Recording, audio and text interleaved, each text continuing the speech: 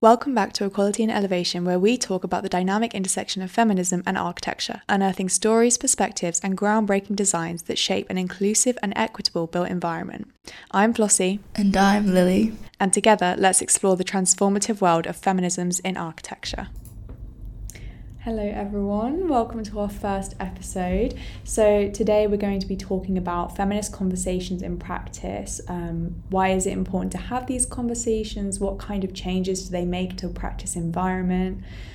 What do we actually even need to be discussing in practice? What's appropriate in a work environment to talk about? And how these can help make practices a bit more feminist.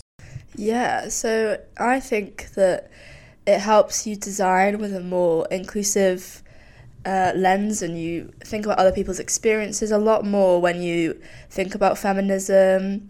And it also gives you like a privilege check, so you know you can see your privilege and how it's different to other people. Yeah, privilege is definitely something we're going to be touching on because I feel like it's a big thing, especially for you and me as like middle class white women. It's easy to sometimes get bogged down and not think about your privilege, especially in a practice environment or any work environment really where there's promotions up for grabs or like projects up for grabs, and you have to think about like how much is my privilege influencing whether or not I get these.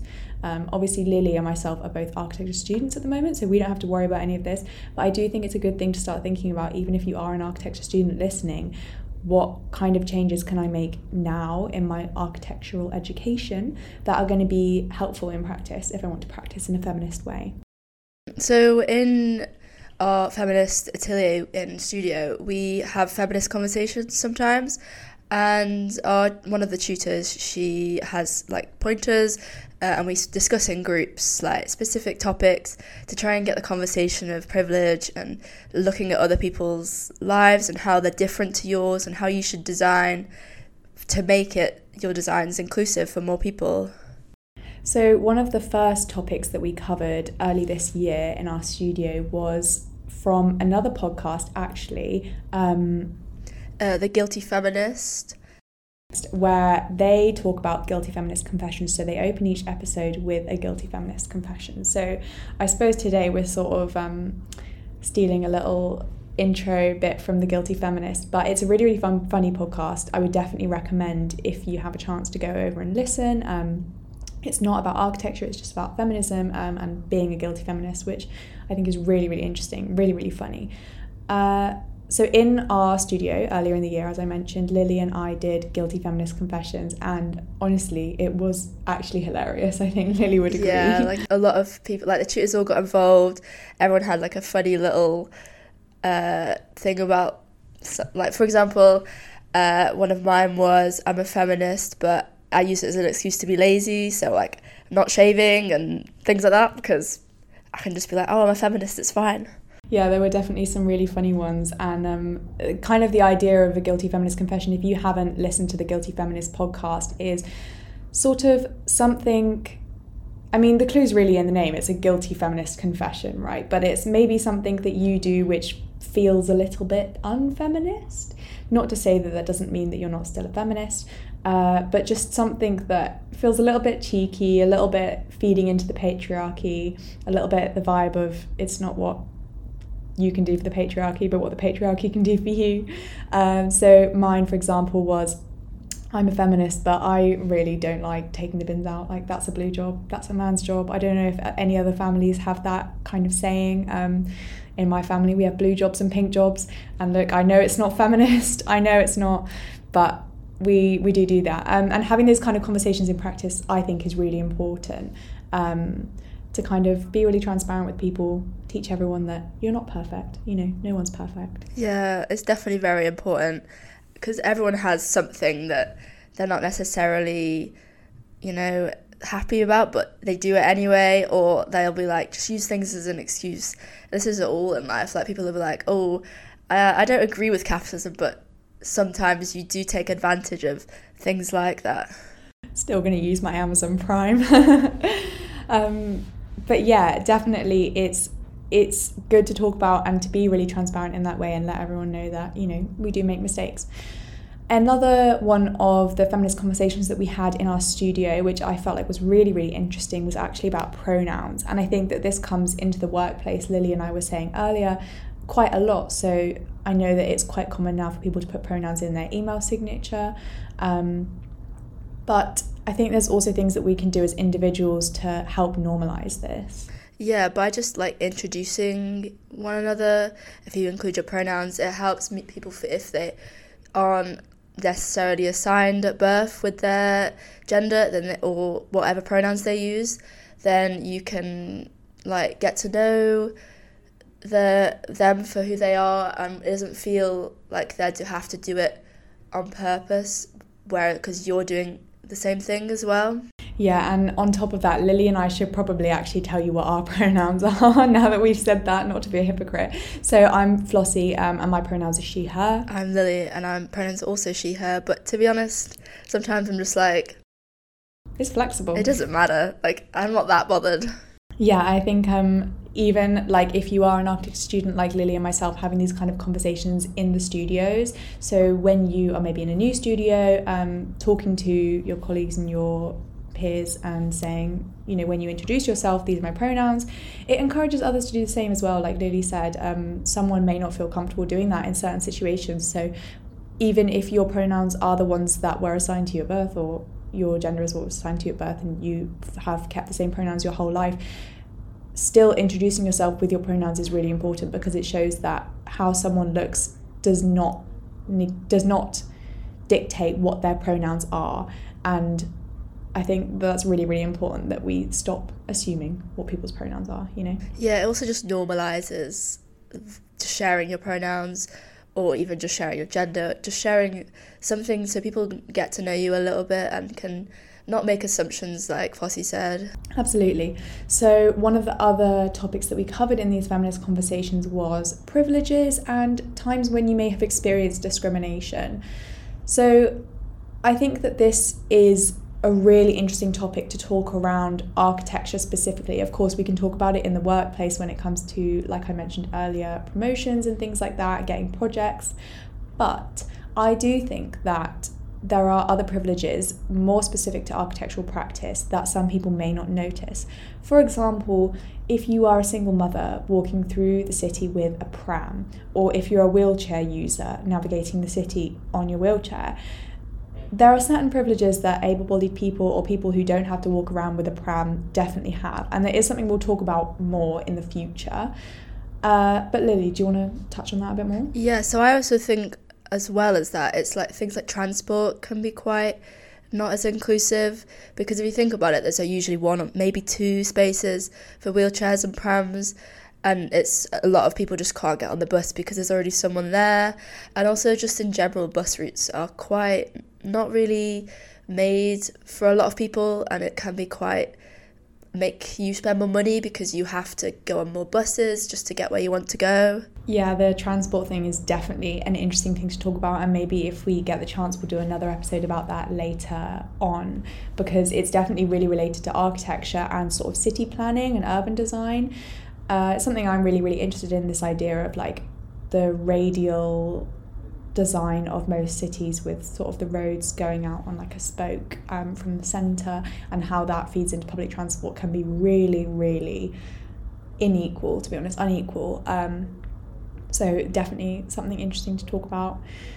And I think it's important to have these conversations about privileges that you personally have experienced, or discrimination that you personally have experienced when you're practicing. Because, for example, if you're in a team for studio when you're at university, or if you're in a team when you get a job, if your team is, for example, predominantly white men, and you're the only, say, woman or like minority group person in the team, it's really important that you can tell the people that you're working with, oh, the other day I had this experience where I couldn't get my pram up on the pavement, and I was like stuck in the middle of a road with my kid in the pram, and it was really hard, it was really difficult. And if you're telling other people about these experiences that you personally are having, it brings it to the forefront of their mind, and they might say, you know what, I never thought about that. I have never had to navigate the city with a pram.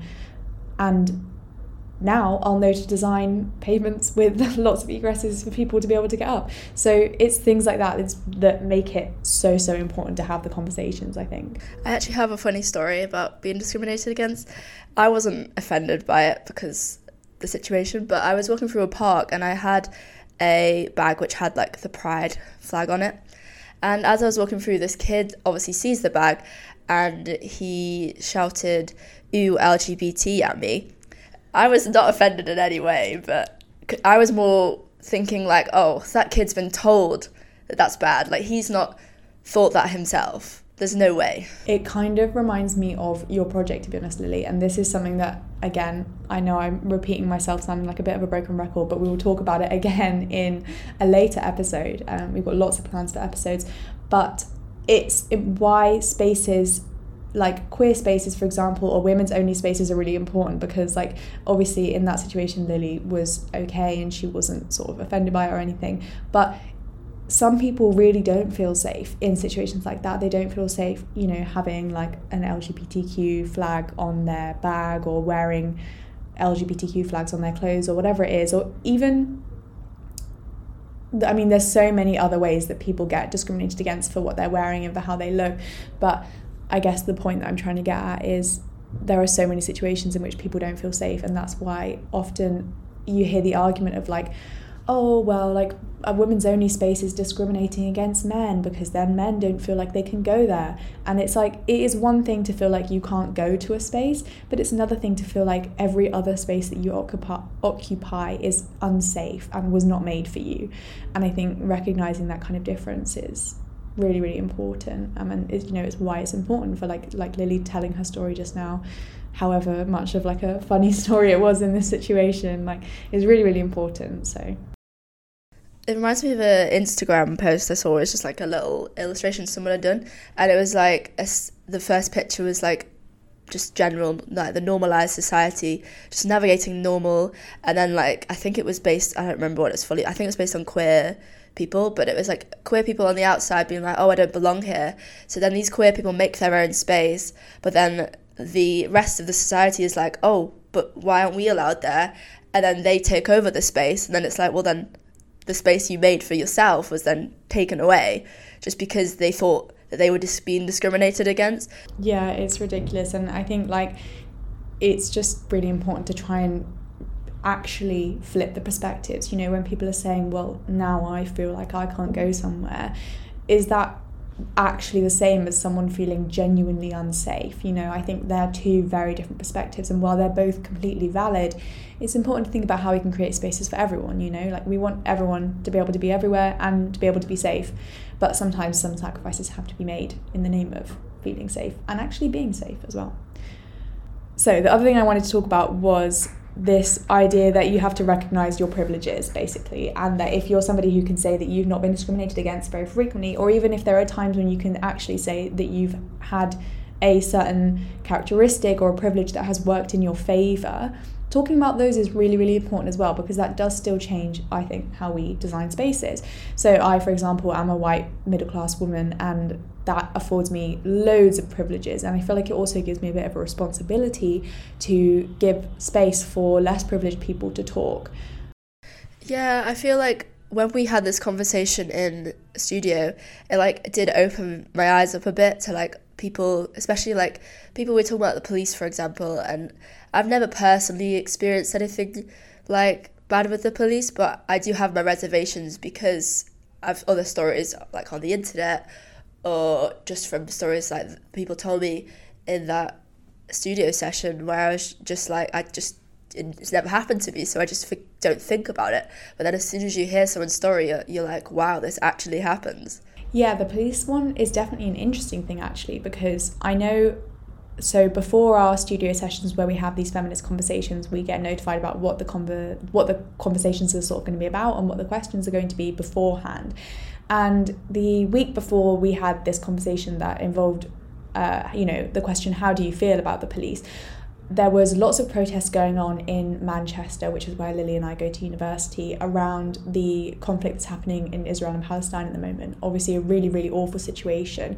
And I was walking down the street and I saw a protest, that was blocking the road, and there was lots of police vans, lots of policemen, policewomen walking around, and my first thought was, oh, I guess they must be here to keep the protesters safe in case there are any sort of radical groups that might be out to get them or harm anyone or anything. And I feel like the fact that I was even able to have that thought is such a privilege.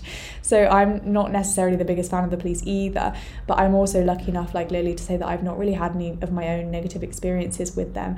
And I really feel like that there's in my knee-jerk reaction, like the knee-jerk thought that I had being they're around to keep these people safe rather than they're a danger, you know, because that is the situation, that the reality of a lot of people's first thoughts. Yeah, you hear a lot of stories about, especially like the very big protests they're having in London about the Palestine situation, and like the stories that come out about like the police brutality, about like even to children, just because they went to this protest, is like just insane. Yeah, it's horrendous, and it is stories like that I think make us wary of the police. But I guess that's why it's important to be, if you're someone in a privileged position where you haven't had a negative interaction with police, it's really important for you to take a step back and notice that, and then say, like, I am in the position where I can help give a voice to people who have had a negative interaction with the police, and help kind of use my privilege in that way to, you know, hopefully start to make the situation better. It's not like we can save the world just yet, but we'll try our best. Yeah, you touch on the police again. Like, one of my modules is queering architecture, and it's a lot into like the history of like queer spaces. And there was one text we had to read about the development of Gay Village in Manchester, and there was a lot on that about police brutality to queer people. Now, I feel like it's not as much a thing anymore, but there still will be people who have been discriminated by the police just for being queer. And I didn't, until I read that, I was like, the extent of what it used to be like is insane, and like how the shift in just what heteronormativity and the shift in, it's never going to be a perfect world, but the fact that it's more accepted now to be queer, that shifted the perspective of a lot of the police and just in general a lot of like society. Yeah, definitely, I agree with all of that. So in conclusion, I definitely feel like myself and Lily are obviously very lucky to be in a very feminist studio and be able to have these conversations regularly, but I know that talking about how important they are reminds me that I need to take them forward into practice, even when it's really, really difficult, even when it feels like, oh God, I'm in a room full of men, like I don't want to talk about these situations where I've been discriminated against. Recognising the privilege that I have in that situation as a white woman and as a middle class woman, and as someone who's relatively well spoken and able to sort of articulate myself, it's really, really important for me to have those conversations as best as I can. So I definitely know that I'll be bringing that forward. Yeah, definitely. It's just even moving on into the working world, making sure that people of all generations are having these discussions and trying to just create a more inclusive environment for everyone to be safer in. Yeah, absolutely. So thank you so much for listening. We will see you next week. Bye from me. Bye.